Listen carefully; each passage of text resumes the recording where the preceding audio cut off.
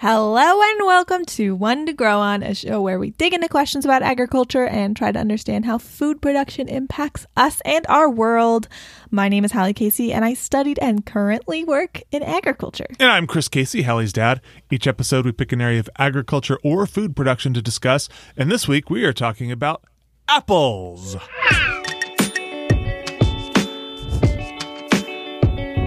Apple, apple, apple, apple, apple. Okay, Dad, what do you know about apples? I know that some of them are delicious. Some of them are not. Some of them taste way too sour or like cardboard. And right? I know that they can be stored for up to a year, which That's true. Still blows my mind. And I know they got little seeds in them, and worms like to use them for houses. Yeah. At least in cartoons or something. I don't know. Good stuff. And you can stick a crab apple on the end of a stick and fling it really far. We used to play, I don't know. I can't remember if we had a name for it, but like we had a crabapple tree up at the farm, and we would take crab apples and like throw them, and the other person would hit them with a tennis racket, and they would just explode. It was so much fun. Oh boy. Probably not good for the tennis racket, but that tennis racket was probably like or the crab 35 apple. Years old. Sure. I mean, it was definitely not good for the crab apple. All right. So apples, what do you got? What's so great about the apple? So the apple, also known as Malus domestica, is in the rose family. We have talked about lots of things in the rose family. So I thought it would actually be interesting to talk about where in the rose family apples are compared to other things in the rose family. So listeners, I will put this on the Instagram and probably on the Twitter. So if you want to see what it is that Dad and I are going to be talking about, you can find it there. But Dad, this is like basically a hypothesis of this like evolutionary structure of the rose family that you can see here. Can you describe what it is for the listeners? Well, I see Johnny and Maura up top. What? And there's Alexis and David. Okay, so now what I'm looking at is this sort of ridiculous graph. It on the left-hand side, it starts out as three lines sort of splitting out from each other at not quite, but almost a right angle, and branching into a whole bunch of other little lines, which branch into even more littler lines, and it just sort of makes this little kind of tree-like structure, I guess. And towards the end, the lines become different colors, I guess, to represent different species of apple.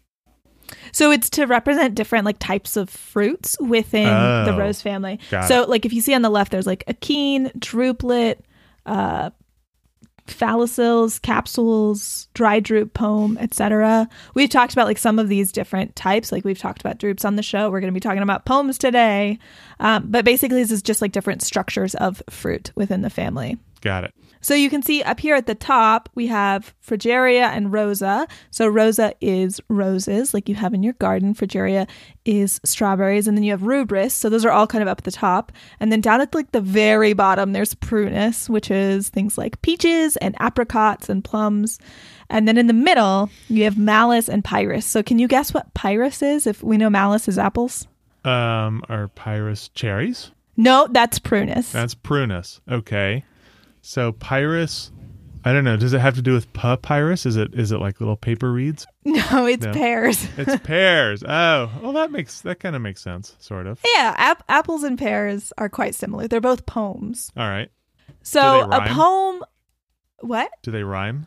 No, not a poem, a poem. So Pome. So a poem is a fruit consisting of a fleshy enlarged receptacle and then a tough central core containing the seeds. So a receptacle is basically the thing that holds the flower, and it's right below the ovary. And this is actually what strawberries are as well, is they're mostly a receptacle. And then on the outside is where the actual fruit is.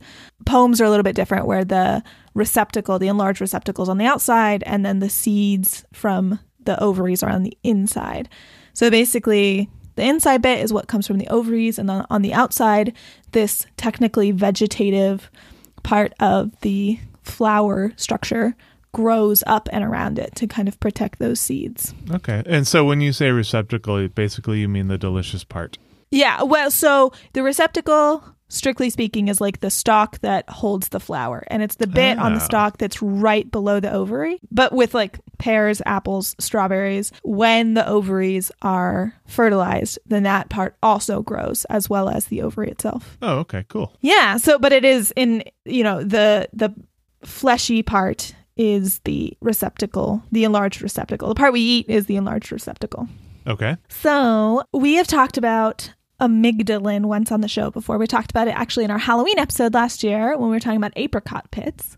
But amygdalin is also present in apple seeds, although in a smaller amount. I do not remember what amygdalin is. It is the thing that makes cyanide. Okay. So maybe don't eat those seeds in large quantities. I mean, you would have to eat a lot of them. And honestly, it would be very hard because you would also have to like break them open. Usually if people eat apple seeds, sometimes they just chew on them. Sometimes they swallow them whole accidentally. You'd have to basically make a smoothie of like 500 apple seeds and then eat all of it, which would be horrible and disgusting. So it's not that big of a deal. It definitely sounds unpleasant. And actually now I do remember this. We talked about apricot seeds in foods that kill.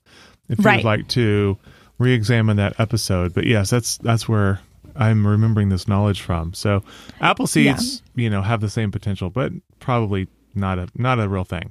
Not a thing. Apricot pits have dramatically more amygdalin. Definitely do not chew on an apricot pit. Got it. But like apple seeds, it's not that big of a deal. But fun fact, people often, like I have heard that as a fun fact, like, ooh, apple seeds can kill you. They can't really kill you unless you eat an immense amount, which is true for most foods. Fair enough. So originally, it is thought that apples originated in Central Asia, but modern apples actually share more genetic material with European apples just because of hybridization along the Silk Road. So like we started domesticating apples a very, very, very long time ago, and Malus domestica is just such a distinct species and has genetic material from many, many different kinds of apples that it's really like its own thing now, which is why it's its own species, even though it was just like hybrids from all these wild species. But that's super cool. This sounds like the kind of question that would get you thrown off a bridge in Monty Python. So one of the interesting things about apples is that they are self-incompatible. So we'll talk about this later on in the show when we talk about breeding. But that basically means that one apple tree cannot fertilize itself. It needs a second other apple tree to make apples. So this plus the long lifespan of apples plus like it being involved in cultural practices and being eaten by a lot of people made for hybridization and a lot of genetic variation during domestication. So like it's very different from like corn that we have now where like, yeah, we have a lot of different varieties of corn, but they're very genetically similar. Because apples cannot self-fertilize, you have so many different kinds of apples, and they're very, very genetically distinct. So I know we've got a lot to talk about, and I don't want to go off on too much of a tangent, but how common are self-compatible plants versus self-incompatible plants? That's not something that I ever would have really thought of. Yeah, so with herbaceous plants, things like tomatoes that have like a year to live and then they're donezo, it's much more common for them to be self-compatible and like self-fertilizing, just because it's makes much more sense. If you have a year and then you're done, then you really want to be cranking out those seeds as quickly and as easily as possible. If you have a tree crop that's really like their goal is to live as long as possible, it makes sense to want to have a lot of genetic diversity because that will make you more resistant to disease. Got it. So like that's really your goal is like if a disease gets to a tree, that tree might be donezo. And if there are a lot of other trees that are very similar genetically, then they also might be donezo. So having like self-incompatibility just makes a lot more sense evolutionarily as an advantage to trees versus if you're talking about more short-lived species. So every apple tree is unique and special, just like people. It's true, except for it's not, which we will be talking about. All right. So I want to talk about Johnny Appleseed. Dad, for any non-Americans that we have listening to the show, can you give a very brief summary of who Johnny Appleseed is? Actually, I'm not sure that I can. What do you know about Johnny him? Appleseed is just one of those things. It's one of those names that you hear if you're an American, even if you don't know a lot about him. He's like a guy that planted a lot of apple trees and had this philosophy of life that, like, I've got everything I need, the sun and the rain and the apple seed, and I'm thankful to God for all of these things. Yeah, that was a great summary. Thanks. So That's all I know. Johnny Appleseed is based on a real man called John Chapman, who was born in 1774. All right before the American Revolution in Massachusetts. So like as he was growing up, where he was living was going through like a lot, capital A, capital L, a lot. Eventually he moved west to Ohio, and he was in Pennsylvania for a bit as well. Basically, he moved to Ohio during a land deal that was the rules of it basically were that settlers could take land from indigenous people, quote unquote, settle it up to 100 acres of land in what we now call Ohio if they planted 80 trees. So you had to plant 80 trees to be able to like claim your 100 acres. Okay. So Johnny Appleseed moved to Ohio, and he would go up to the cider presses in the winter and load up on apple seeds that were like a leftover byproduct. And then come spring, he'd go and plant them all like by a river with a little fence of brush around them to keep the deer out. And then like 5 years later, he'd come back, get all the saplings out of the ground and sell them to new settlers. Sounds like a lot of work. But the thing is, it's like not a lot of work. You plant seeds and then 5 years later you have something to sell. Like it's not like he was tending these apple trees. Like he was basically like setting up little nurseries that he would just leave by themselves to, function. Sometimes he would like come back in once or twice to check on them and make sure everything was going well. But like he wasn't doing much. So he made money off the land rush, basically. He made money off a land rush. It was like a very like capitalist opportunity, like facilitating settler colonialism. But like he was a weird guy. So he took this money, and it's not like he went and like bought a bunch of land or like bought a bunch of like people or resources or like tried to make himself rich. He started to run a horse rescue with like the money he was making, where he would take in horses that he thought were being abused. He really couldn't stand to see animals or plants abused or hurt, which is why he didn't graft apple trees. We will talk more later about like grafting apple trees, but that is something that was really, really common for hundreds of years. By this point, by the time Johnny Appleseed rolled around, it was very common to graft apples, and he wouldn't do it because he thought it was like hurting the trees. He didn't really live any particular places. He was a wanderer. He was very religious, so he would kind of wander around and spread the gospel. He was a vegetarian later in life. There was this account that I found that Anthony Banning Norton, who was a journalist and historian, he called Chapman the oddest character in all of our history in his 1862 History of Ohio. I copy and pasted a little account because I just thought it was really interesting. He said, one cool autumn night, while lying by his campfire in the woods, he observed that the mosquitoes flew in the blaze and were burned. Johnny, who wore on his head a tin utensil which answered both as a cap and as a mush pot, filled it with water and quenched the fire, and afterwards remarked, God forbid that I should build a fire for my comfort that should be the means of destroying any of his creatures, like meaning God's creatures. And then in that same account, they talk about like him sleeping in the woods, him walking around barefoot in the snow. I don't know how truthful these accounts are, just because it's history, and this guy wasn't there. He was a journalist, and he was talking to people who said that they were there. But boy, like what a picture they draw. Indeed. This really reminds me of, if you've seen The Good Place, do you remember Doug Forsett? Yes. This is what this reminds me of. Right. Living on his own, trying to make no impact whatsoever. And just to backtrack super quick, because you said it very casually, you said like he didn't buy anything, like he didn't buy any land or people or whatever. Just to be clear, he did live in a time when buying people was possible. Right, exactly. And like I did want to be clear at the front, like this is like he did facilitate settler colonialism. He like was taking advantage of these like capitalist structures in this like time of oppression, and he was able to benefit from that. But he was a weirdo amongst those systems for sure. That's awesome. Now I'm curious. I wish we had like more, firsthand historical accounts of him. I'm sort of interested to learn more about the individual. Yeah, there's a lot of interesting history, but like the really interesting thing about Johnny Appleseed is like really the impact he had, because he wasn't grafting plants and like basically making clones. He was planting from seed and making genetically distinct individual trees. He dramatically increased the genetic diversity of apple trees in North America and made it really possible for like genetic apple breeders today to have a lot of material to work with. Okay, so if apples are so genetically diverse, then how do apple growers predict how an apple is going to come out? We're going to talk about that after the break. Welcome to the break. Welcome to the break. Welcome everyone to the break. Dad, did you know we have a Patreon? I did. We have a Patreon. It has several tiers on it. They are all super fun.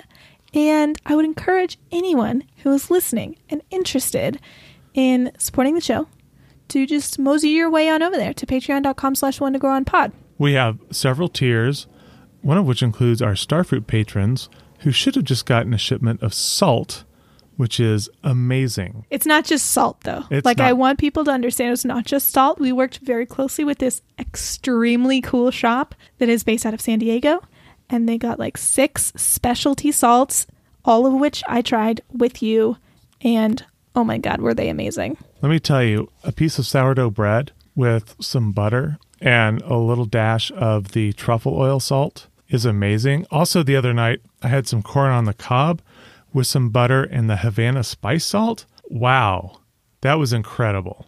So that's one of our tiers over on Patreon. Starfruit patrons get a shipment every 6 months of very cool goodies that we love and we think they'll love.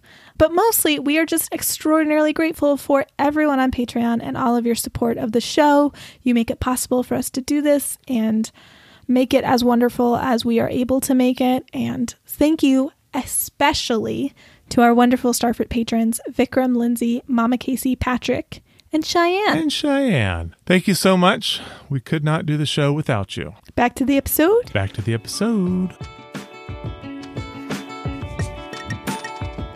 Hey, Dad, do you have a nature fact for us? I do have a nature fact. What is it? So, one of the things that apples are used for is apple pie. And I love me a good apple pie. And there's the expression, American is apple pie. But did you know that apple pie actually originated in the UK? What? And the first known recipe that was recorded that we have written down was by Geoffrey Chaucer. No way. Yep. Really? Author of the Canterbury Tales, often referred to as the father of modern English literature. Wow. That's an incredible nature fact. And it included apples, figs, raisins, and pears in a pastry shell, but no sugar, which I'm guessing was probably much more expensive at the time. Honestly, that sounds pretty good. I feel like the raisins would bring that sweetness. It sounds like it would not be too sweet, but just right. I'm saying at the time, I would probably be really happy to eat that pie. I feel like I would be happy to eat that now. Apples and pears and raisins, I could totally get with that. And figs. And figs. I love figs. Figs are my favorite. Figs are great. Da-da-da-da-da-da. Nature fact. Okay, so you want to know about apple breeding. You have no idea how much I want to know about apple breeding. So a lot of the crops we eat, as mentioned before, can be pollinated by other flowers on the same tree or plant. Some flowers can even be pollinated by itself, like tomato flowers can just be pollinated by themselves. Apple pollen cannot fertilize flowers from the same plant. Their system to reject their own pollen actually also reduces the likelihood that parent or sibling plants can breed with them. So, as I mentioned, this makes for healthier plants, more resistant to pathogens and pests, but it also makes it impossible to breed. Really? The apples that Johnny Appleseed spread around North America, which were created by seed, we're mostly cider apples because for cider, you really just need the sugar content. They don't have to taste good. They don't have to look good. It's very rare for an apple planted by seed to taste good and look good. It's not common. The spread of apples across North America precipitated by Johnny Appleseed, but of course, like not exclusively to Johnny Appleseed, did lead to things called chance seedlings, some of which led to varieties we now know like the Golden Delicious, which is where you just have a random seed and eventually, wow, something great comes of it. But almost never does that happen. We now have genetic sequencing, which does take some of the guesswork out of it. But honestly, if you think about it, if you're trying to create a new apple, you can't like crossbreed between two apple trees necessarily that are related, and you're trying to isolate specific like genes, specific traits. So really it's just a roll of dice. You have to plant a seed and then you have to wait 15 years to get an apple to see if it is good. 15 years? That's how long apple trees take. It's like 10 to 15 years until the apples are like ready to be harvested. So it takes a long time. Sometimes it can be earlier if you have like ideal conditions, but generally that's about how long it takes. It's very hard. It's very, very hard to breed apples. It's very hard to breed apples. I cannot stress this enough. Okay, so let me try to sort of clarify this in my mind. Let's take Golden Delicious as an example because it's like one of my favorite apples. Love me a Golden Delicious. If I want an orchard of Golden Delicious, then I get Golden Delicious apple seeds, or do I start with saplings or whatever and plant them and then wait for years for them to become trees and then they keep producing apples forever? Or how does that all work? So if you want a Golden Delicious apple orchard and you start with Golden Delicious apple seeds, you will not get Golden Delicious apples. Really? Because the flowers on the Golden Delicious apple tree were pollinated by like some other random tree, right? Okay. So the seeds are half Golden Delicious, half something else. And how we breed plants is we do a lot of back crossing. So like you cross with something else and then you cross back with the original plant. You cross with something else and you cross back with the original plant. That's almost impossible to do in apples because of the self-incompatibility and because they take so long to get to maturity.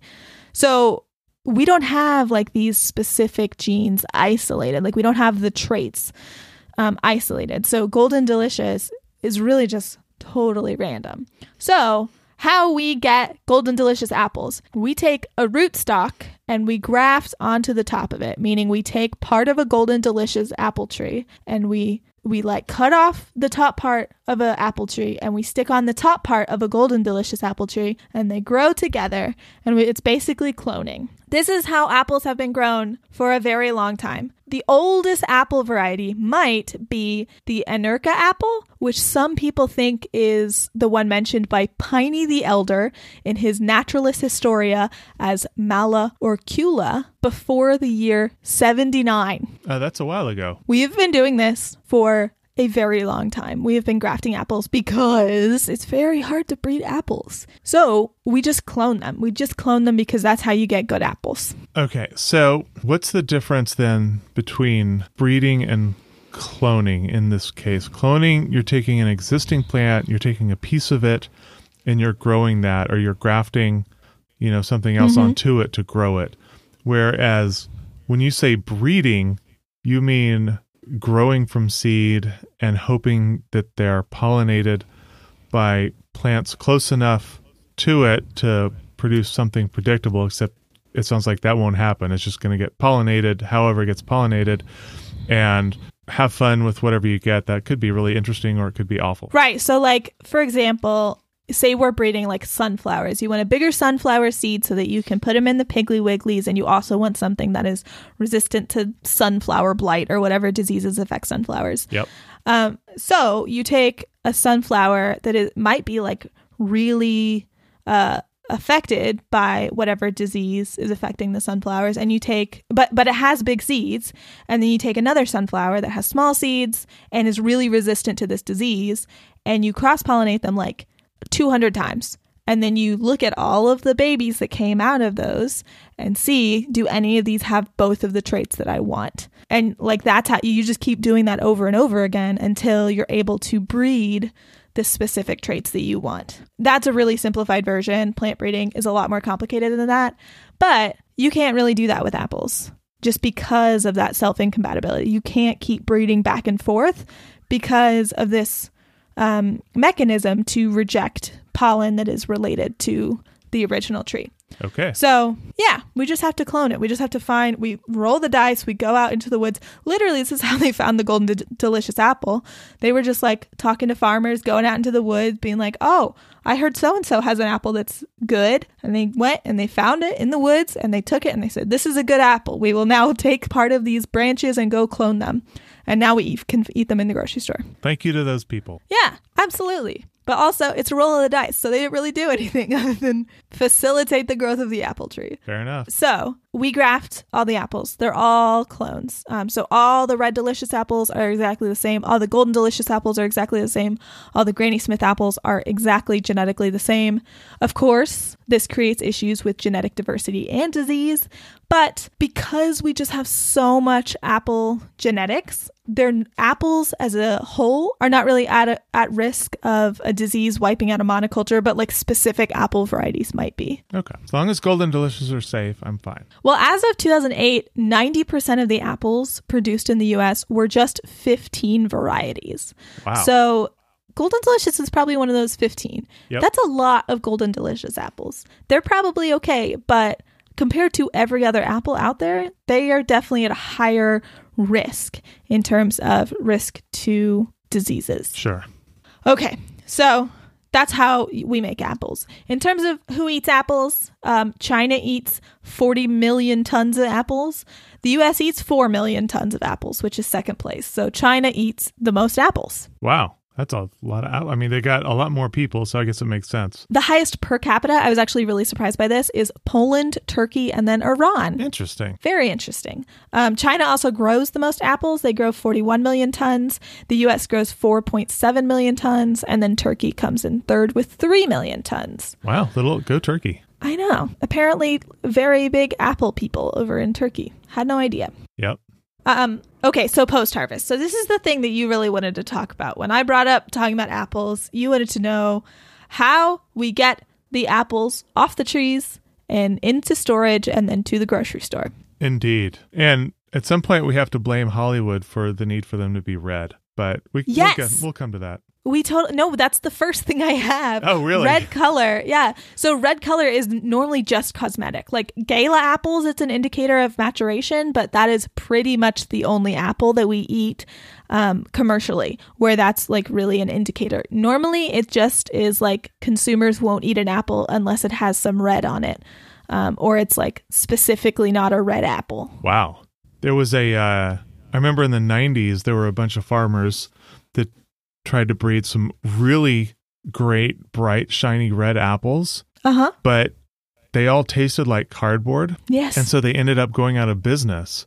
And there was this whole thing about, farmer relief for these people who were losing a bunch of money because they grew really not good apples.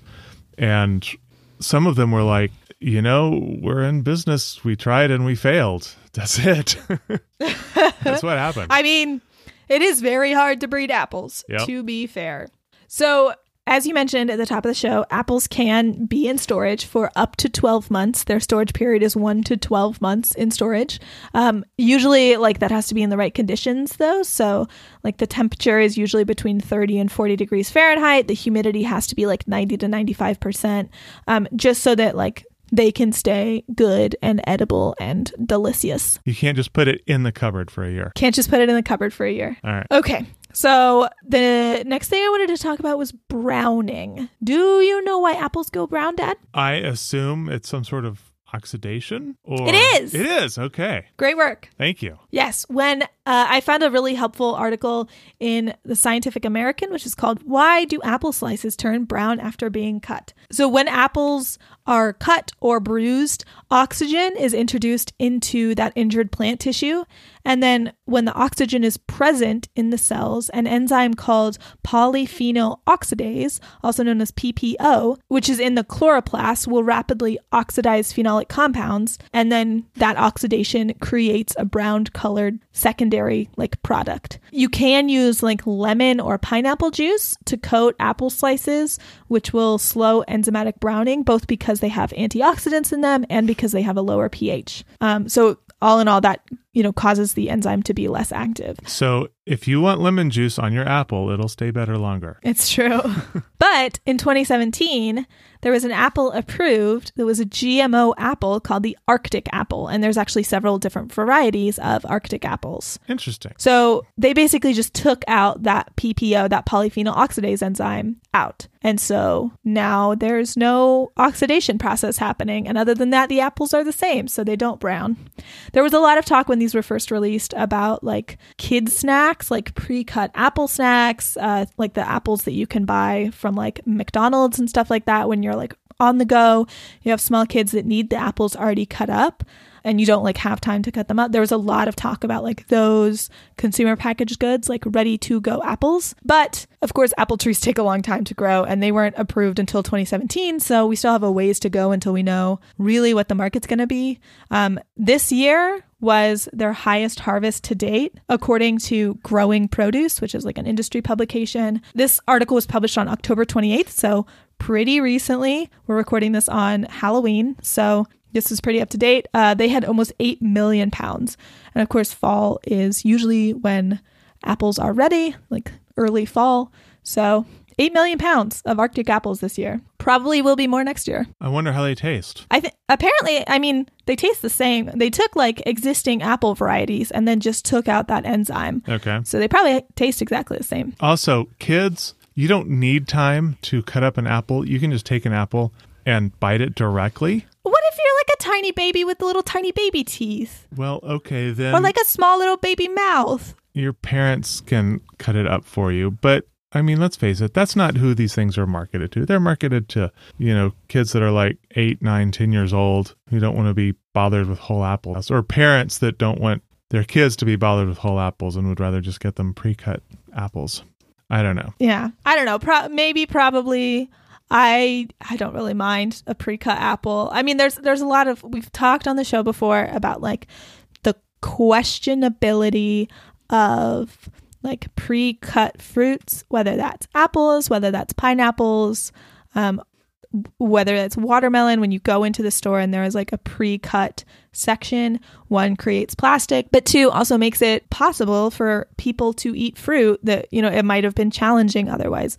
Maybe because they have a disability, maybe because they just don't have enough time in the day to like really take time to prepare fruits like that. There's a lot of reasons why pre-cut fruit is complicated in terms of creating plastic, but beneficial. Yeah, it's complicated. Okay. Well, pre-cut fruit is fine. Sure. It's complicated. Okay. It's complicated. I'll keep an open mind. Okay. So yeah, that's really cool. Apples. Love an apple. I'm not going to try to breed an apple, but I will definitely eat an apple, and I might try some medieval apple pie. Absolutely. That sounds great. Got to go get me some figs. Also, Mama Casey, if you're listening, we haven't had apple pie in a while. Just saying. You can make an apple pie. It's not hard. Yeah, you don't need Mom to make you an apple. No, Dad, come on. You can make an apple pie. You don't need Mom to make you an apple pie. Really good pie. Just saying. Oh my God. Thanks for listening to this episode of One to Grow On. This show is made by me, Hallie Casey, and Chris Casey. Our music is Something Elated by Broke for Free. If you'd like to connect with us, follow us on Twitter, Instagram, and Facebook at One to Grow On Pod. Or join our Discord and Facebook communities and leave us your thoughts on this episode. You can find all of our episodes and transcripts, as well as information about the team and the show, on our website, onetogrowonpod.com. Help us take root and grow organically by recommending the show to your friends, or consider donating to our Patreon at patreon.com/onetogrowonpod. There, you can get access to audio extras, fascinating follow-ups, exclusive bonus content, and boxes of our favorite goodies. If you like the show, please share it with a friend. Sharing is the best way to help us reach more ears. Be sure to see what's sprouting in 2 weeks. But until then, keep on growing.